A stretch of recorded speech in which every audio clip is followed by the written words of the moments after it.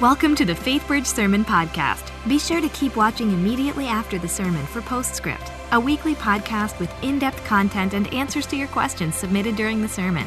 You can also find it on iTunes or at faithbridge.org/postscript. Amen. Well, good morning.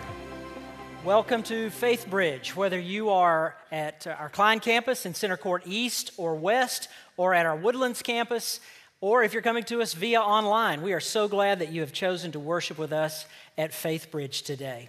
We are right in the midst of a sermon series that we're calling Next. And it's all about how to take the next step in our journey with Christ.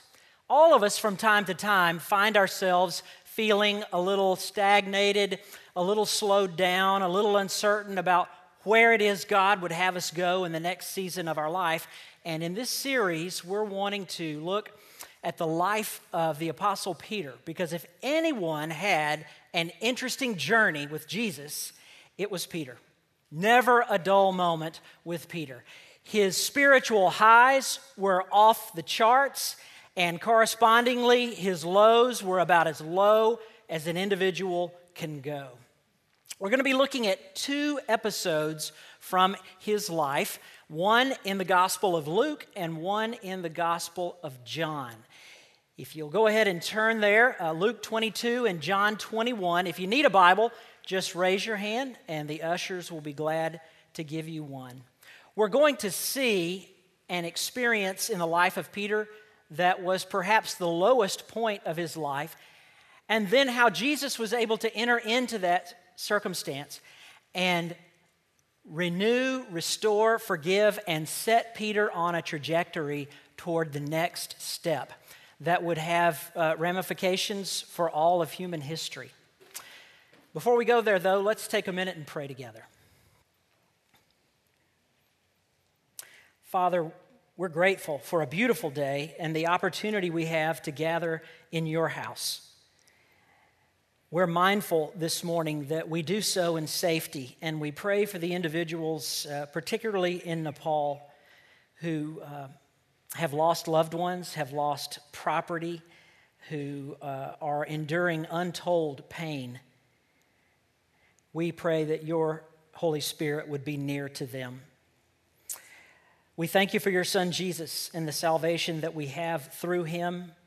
We pray now that your Holy Spirit would come and be our teacher and guide us into all truth.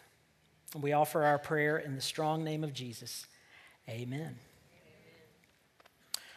Well, without question, my favorite person in all the whole wide world is me. Now, I share that with you not so much as a confession as a simple statement of fact. It's not anything that I'm proud of, and I certainly don't recommend it to anyone. But truth be told, I think about me, talk about me, pray for me, plan for me, provide for me, look out for me, more than anybody else I know. And the really frustrating, you could almost say the damning thing about that self-oriented way of life is that everybody else is number two and further back, up to and including some people that are very, very important to me. People like Jesus, people like my wife, my children, my friends, my colleagues. Selfishness has a way of putting us right at the front of the line, and everybody else can just get in line. All of us have what I call cringe-worthy memories, those occasions, those events in our lives that the mere recollection of gives us the shivers. Just, we wonder, how on earth could I have said or done that stupid, stupid thing? And one such episode from my life that illustrates the point I'm making about my selfishness took place when our three girls were still babies. As babies do, from time to time, they would cry out in the night and need some attention. And it was during that season of life that I perfected what I call the fake sleep breathing technique.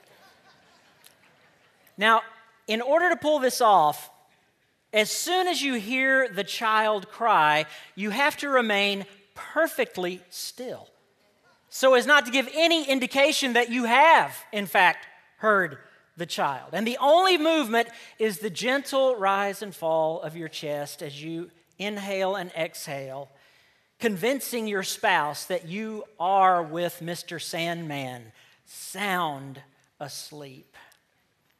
I look back on that with regret and with embarrassment that I was such a poor servant to my spouse during those days when, if ever she needed a servant, it was then. Let me just say, if there are any young fathers here, I wouldn't even go there. It won't serve you well. You won't feel good about it in years to come. I would feel like the world's biggest jerk in sharing all of this with you were it not for the knowledge that each one of you is just like me. We are all our own favorite person. And I know this to be true because the Bible teaches that we are fundamentally selfish creatures. We are all sinful. We are all broken. And a primary characteristic of sinfulness is to be selfish. In fact, I think an argument could be made that the essence of sinfulness is selfishness. It's all about us. It's not about God. It's not about anyone else. It's all about me. And I suppose knowing that we are such sinful, selfish people, we are apt then to put that on display for others at a moment's notice. You don't have to read the Bible to understand that people are selfish. You just have to open your eyes on any given day. And I can't think of another place on the planet more apt to reveal this characteristic we have than an airport and air travel in general. When I travel around the world on mission trips, I never cease to be amazed at how grown people, people that can drive and vote and own homes and all sorts of grown-up things, how they can be reduced to toddlers over a seat on an airplane. A failure to get ample storage space for their carry-on luggage can turn them into a whining brat. There's no getting around it. Selfishness is universal. And for the Christian, this is particularly bad news because few things can stagnate our spiritual lives like selfishness. Few things can derail us on our path of discipleship like being overly concerned with ourselves. And yet, time and time again, if we're honest, that's the predicament we find ourselves in. So what are we to do about it? How do we get past this selfish orientation and get on to the next step that Jesus has for us? Well, in the life of Peter, we see a magnificent picture of a man who knew something about selfishness and how Jesus was able to step into his life and not only restore a relationship that had been broken, but to then turn this man Peter around and set him on a course that would not only change first century Palestine, but has changed the world right down to the present age. We're going to be looking first of all at an experience from Luke chapter 22. You will recall that on the last night of his earthly life, Jesus gave to Peter a very serious warning. And he said to him, "Peter, tonight you are going to betray me. In fact, before the rooster crows tomorrow morning, you will have denied knowing me 3 times." And of course, Peter was aghast at this accusation. "No," he said, I would die for you, Lord. I would never do such a thing." But we pick up in verse 54 of Luke 22. "Then seizing him," that is Jesus, They led him away and took him into the house of the high priest. Peter followed at a distance. And when some there had kindled a fire in the middle of the courtyard and had sat down together, Peter sat down with them. A servant girl saw him seated there in the firelight. She looked closely at him and said, "This man was with him." But he denied it. "Woman, I don't know him," he said. A little later, someone else saw him and said, "You also are one of them." "Man, I am not," Peter replied. About an hour later, another asserted, "Certainly this fellow was with him, for he is a Galilean." Peter replied, "Man, I don't know what you're talking about." Just as he was speaking, the rooster crowed. The Lord turned and looked straight at Peter. Then Peter remembered the word the Lord had spoken to him, "Before the rooster crows today, you will disown me 3 times." And he went outside and wept bitterly. Can you imagine a more painful, embarrassing, gut-wrenching moment than what Peter experienced that night? Even as he uttered the third betrayal, the Lord turns and sees him. Their eyes lock, and in a moment, Peter suddenly knows, I am a selfish man. I am an utterly selfish man. A wound that no doubt he felt he would probably carry for the rest of his life. The shame, the bitterness, the guilt over what he had done. In the days following the death and resurrection of Jesus, not just Peter, but really all of the disciples were confused about which way to go. You talk about taking next steps. This was a season of uncertainty for all of them. Jesus appeared to them several times, but along the way, he had not yet told them precisely what they were to do. And so they're somewhat unsure. They're all feeling guilty. Here they've spent 3 years of their life with this man, invested everything they have into him. He dies and is raised from the dead, which brings joy to their hearts, but now what? And so in their uncertainty, they went back to doing something that they had done before they met Jesus. They went back to fishing.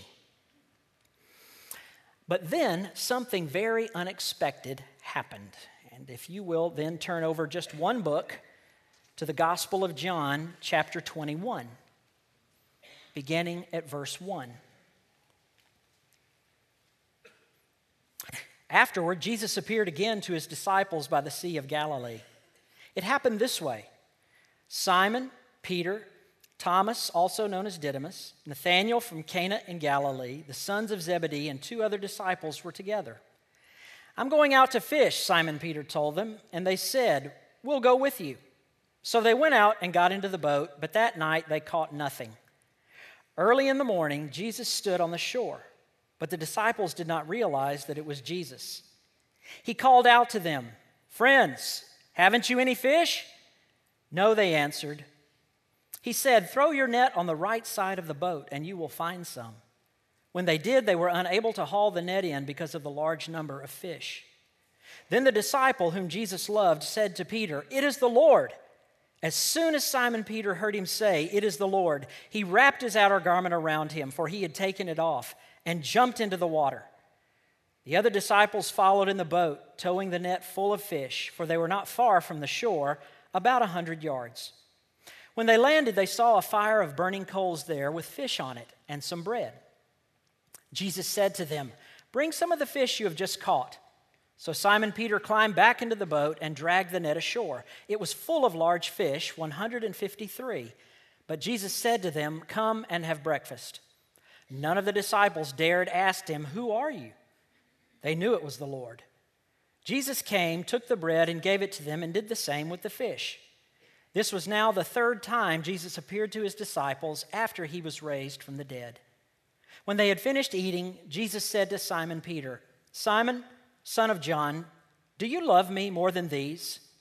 "Yes, Lord," he said, "you know that I love you." Jesus said, "Feed my lambs." Again Jesus said, "Simon, son of John, do you love me?" He answered, "Yes, Lord, you know that I love you." Jesus said, "Take care of my sheep."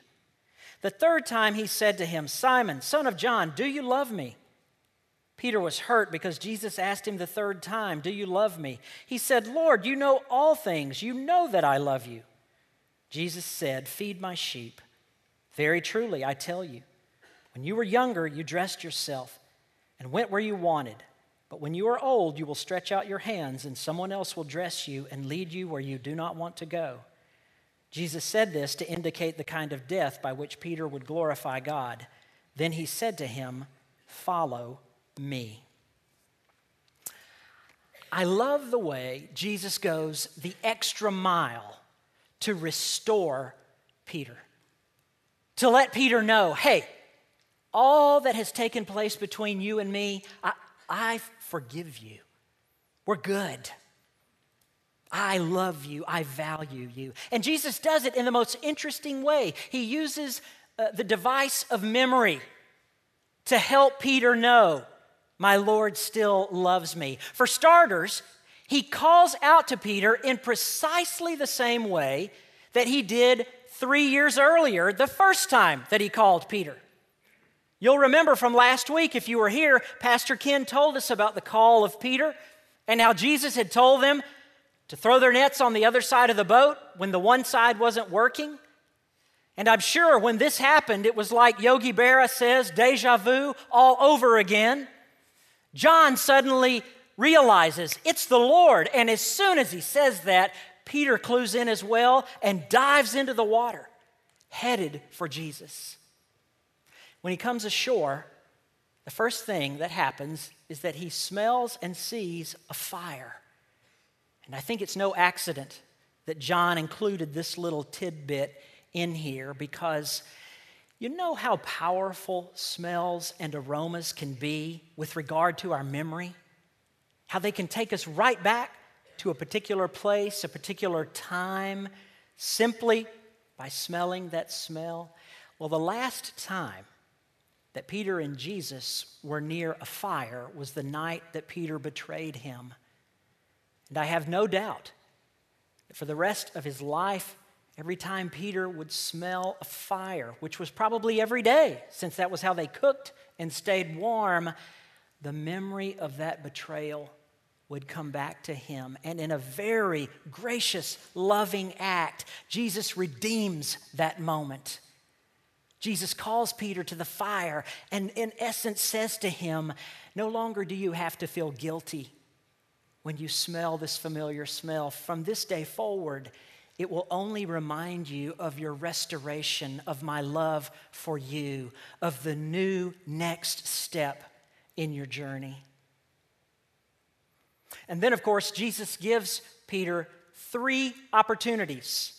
He asks him 3 questions as if to cancel out all 3 denials. Do you love me? Do you love me? Do you love me? It's on those questions that I want us to spend a few minutes, because it's in the question and answer period that takes place between Jesus and Peter that we begin to discover how we can move forward from our selfishness, how Jesus can restore us and help us live in ways that are pleasing to Him outside of our own interests and desires. Jesus begins by asking him, Peter, do you love me more than these? And the text isn't really clear whether Jesus means, Peter, do you love me more than the other disciples love me? Or he could mean, Peter, do you love me more than you love fishing? More than you love these friends of yours? He could have meant either one, he could have meant both, but whatever the case, basically what Jesus is getting at here is a matter of priorities. Do you love me more than anything else? You know that I do, Lord. Then feed my sheep. And in this moment, Jesus ties loving Him with loving others in an inextricable bond. If you want to know how fervent your love is for Jesus, stop and consider how you treat other people. Notice that Jesus doesn't even bring up the matter of the betrayal. It's never mentioned. He gets right to the point. Look, Peter, we're good. Now, do you love me? Yes, I do. Then show it by serving other people. Feed my sheep. He doesn't say, Peter, do you love me? Then read your Bible more. Pray more. Go to church more. Nothing of the kind. No, he ties loving Jesus with loving others. We are able to love, the Bible says, because he first loved us. And as Jesus' love comes into our life, it always comes on its way to somebody else. Do you want to know how much you love Jesus? Stop and think about how much you love other people. Jesus says, feed my sheep. Well, who are the sheep? Well, that's an easy question to answer. Look at the text again. What does Jesus say? Feed my sheep. That would be everybody. Because Jesus created everybody. Jesus died for everybody. Jesus extends his offer of salvation to everybody. And so if you're wondering who it is in your life that you're supposed to feed, that you're supposed to serve and take care of, the answer is plain. It's any person that you come in contact with. It's anybody and everybody in the whole wide world. But now I understand that that can be somewhat of an overwhelming and daunting task. Sometimes the most challenging thing is simply knowing where to begin. And I like to think of serving others in terms of concentric circles, starting with those closest to us first and then moving out as we feed the sheep Jesus has called us to feed. We need to start with the people that we live with, whether that's our spouse, children, parents, siblings, roommate, whatever the case may be. The first sheep in our lives to feed are those that are right around us. And yet, isn't it a strange quirk of our sinfulness that we often find the people we love the most difficult to serve? We start doing silly, stupid things with the people we live with. Things like fake breathing techniques. We start keeping track of who did what. We have a hyper focus on fairness about things. Tell me, is the word fair found in any of the four Gospels? Is the word fair found in any portion of what Jesus taught? Not at all, my friends. Perhaps you say, well, sure, that's tough on Peter. I mean, yeah, he had a low point, and good for him that he got restored and all. But before you just jump headlong into telling me that I've got to serve people, especially those right around me, when have I ever denied Jesus? Never. I've always been proud to be a Christian. I've never denied Jesus. Is that right? Well, I suspect that you probably have, just like me. Because you see, everything about Jesus' life is others-oriented. Everything. The reason that he came to earth in the first place, his birth, his whole life and ministry, his death and resurrection, the fact that he prays for us right now at the right hand of the Father, it all screams, others, others. I live for others.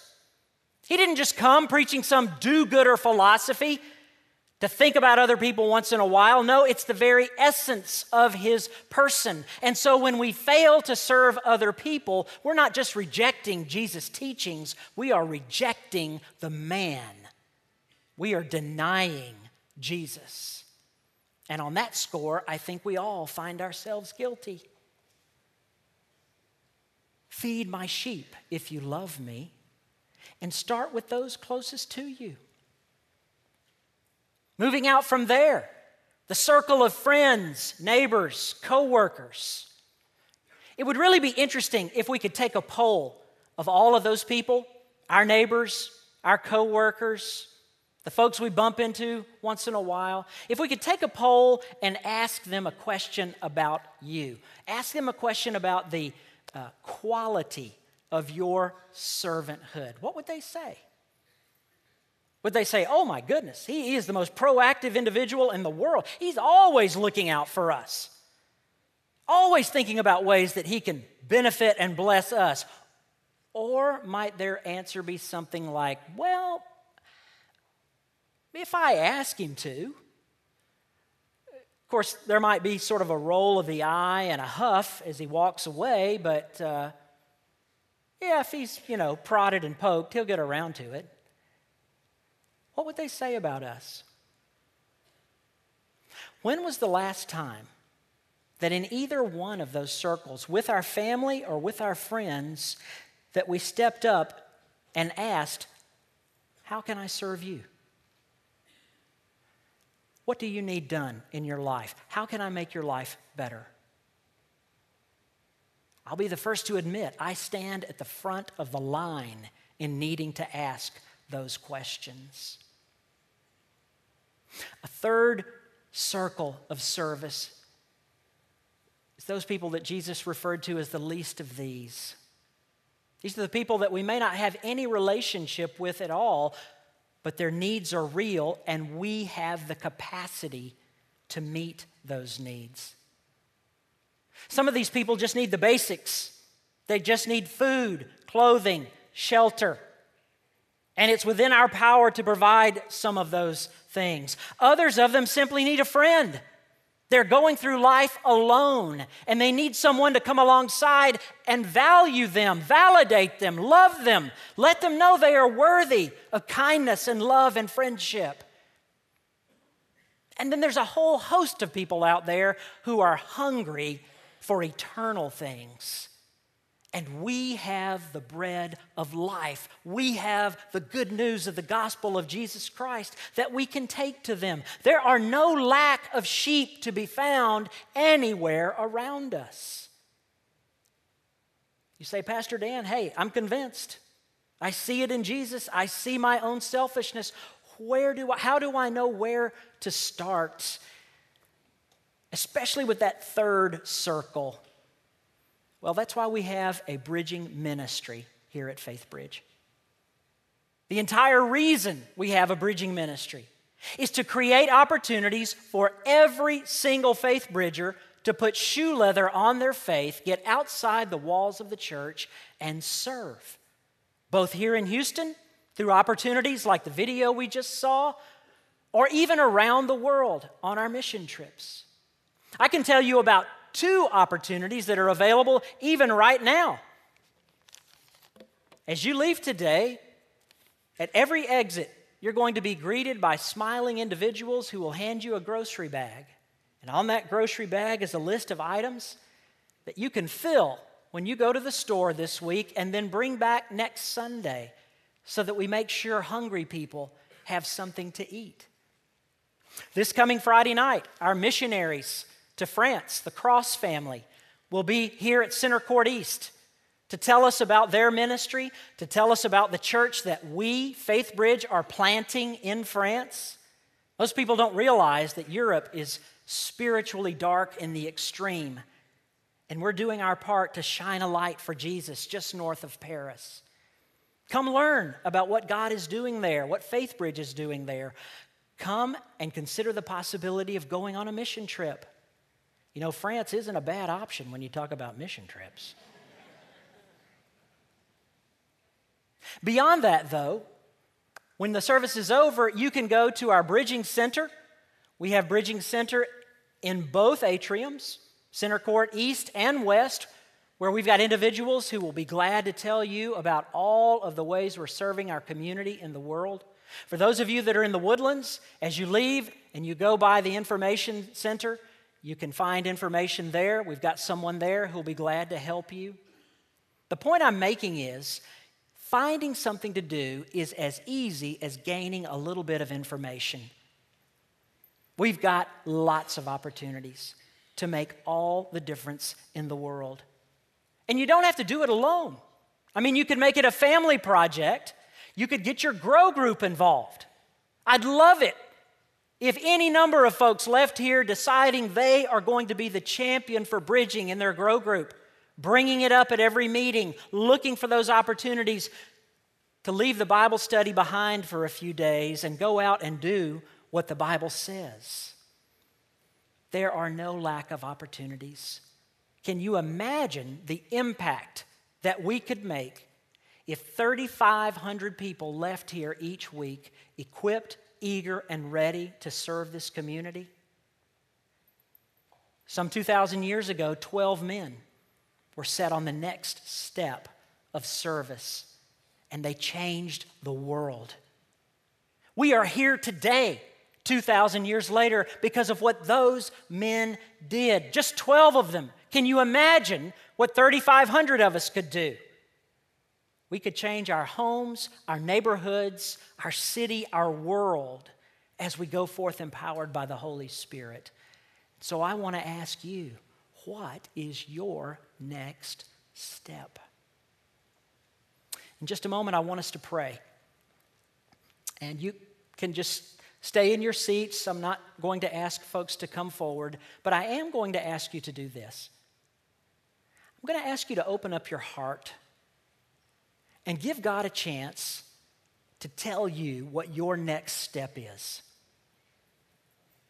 Put aside the distractions, put aside lunch, put aside the busyness of the upcoming work week, and simply quiet yourself for a few moments and let God speak, because I promise He has something to say about your next step. Let's pray together.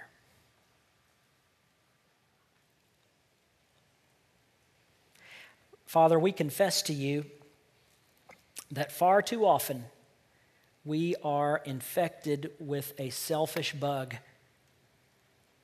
even to the point that it can consume our lives and make us lazy and unloving, even to those we love the most. Forgive us, cleanse us, restore us, even as you restored Peter. And just as you set him on a path for the next step, I pray you'd whisper to each of our hearts about our next step. Help us to know this is the way, walk in it. This is the opportunity that I have established for you. And then, Lord, give us grace to do it, because in our own strength, we'll find other priorities, we'll find other reasons. So empower us to move forward, to feed your sheep, and to show you how much we love you as we feed them. We offer our prayer in the strong name of Jesus. Amen.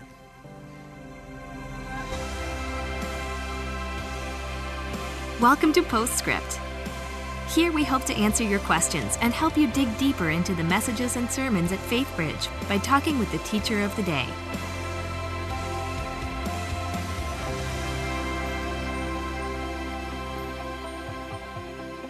Hi, and welcome to Postscript. I'm Luann Riley, Grow Group Director, and I'm here with Pastor Dan, our Care and Bridging Pastor, who just brought part 2 of the series Next, a look at Peter. And so when you look at Peter, we're going to talk a little bit more today about the denial of Christ. You look at Peter as someone who was with Jesus all the time, one of his closest confidants, and how quickly he seemed to fall away under fire in denying Christ. But I think to myself, I've never denied Christ in that way. I've never stood in front of people and said, you know, I don't believe him or I don't know him. But I know that there's other ways that we can deny Christ too. What can that look like? Very much so. You know, it's always contextual. The denial that Peter experienced can never be duplicated, because that experience is never going to happen again. That was unique to him. But we all have our own unique circumstances in which we deny Christ. Like you say, probably none of our listeners have ever stood up and said, I don't know Jesus, or I have nothing to do with Jesus. That's just not something that happens in our culture. But we do deny Christ anytime that we choose to live a life that is outside of the kind of life He calls us to. What people fail to comprehend is that a rejection of what Christ taught us is not just a rejection of His teachings, it's a rejection of the man, because He was more than a teacher. He lived everything that He taught.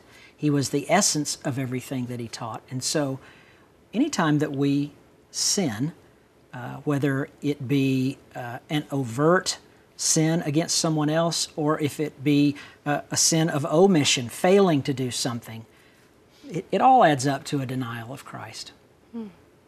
And so I love how, as you move to the passage of John, you see this redemption and restoration of Him and their relationship and just the grace that characterizes our Savior. And from that place, we begin to serve others and literally feed people and the sheep. And I think about a lot of the trips and places that we go, there's people who face very real denial of Christ in situations all the time. Tell us some more about just some of the opportunities that we have to serve in those places in that way, and just even here locally. Sure. I don't think many Faith Bridgers know the expanse of serving opportunities that we have in our bridging ministry. On the international scene, we have trips to every continent. We have well drilling trips for people who like to get dirty and muddy. I think you've even been on one of a well those. Trip. Yeah.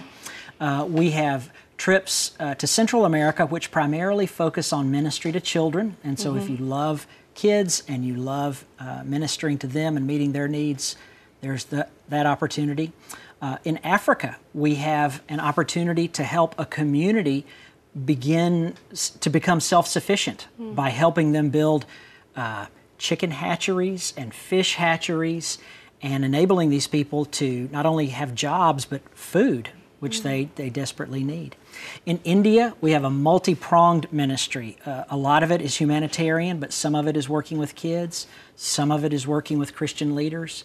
Of course, I mentioned France, and you were just with me a month or so ago over there.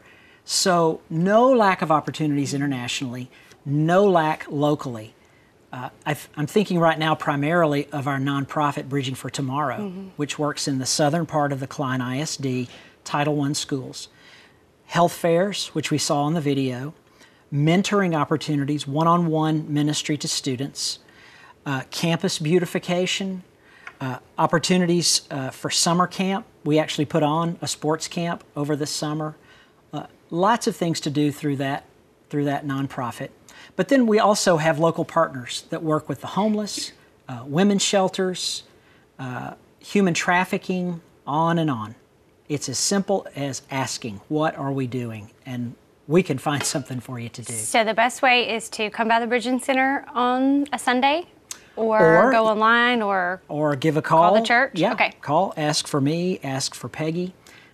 We will be happy to give you information, and would love to see grow groups take the initiative as groups. Yes, It's a great way to strengthen your group and grow. It is.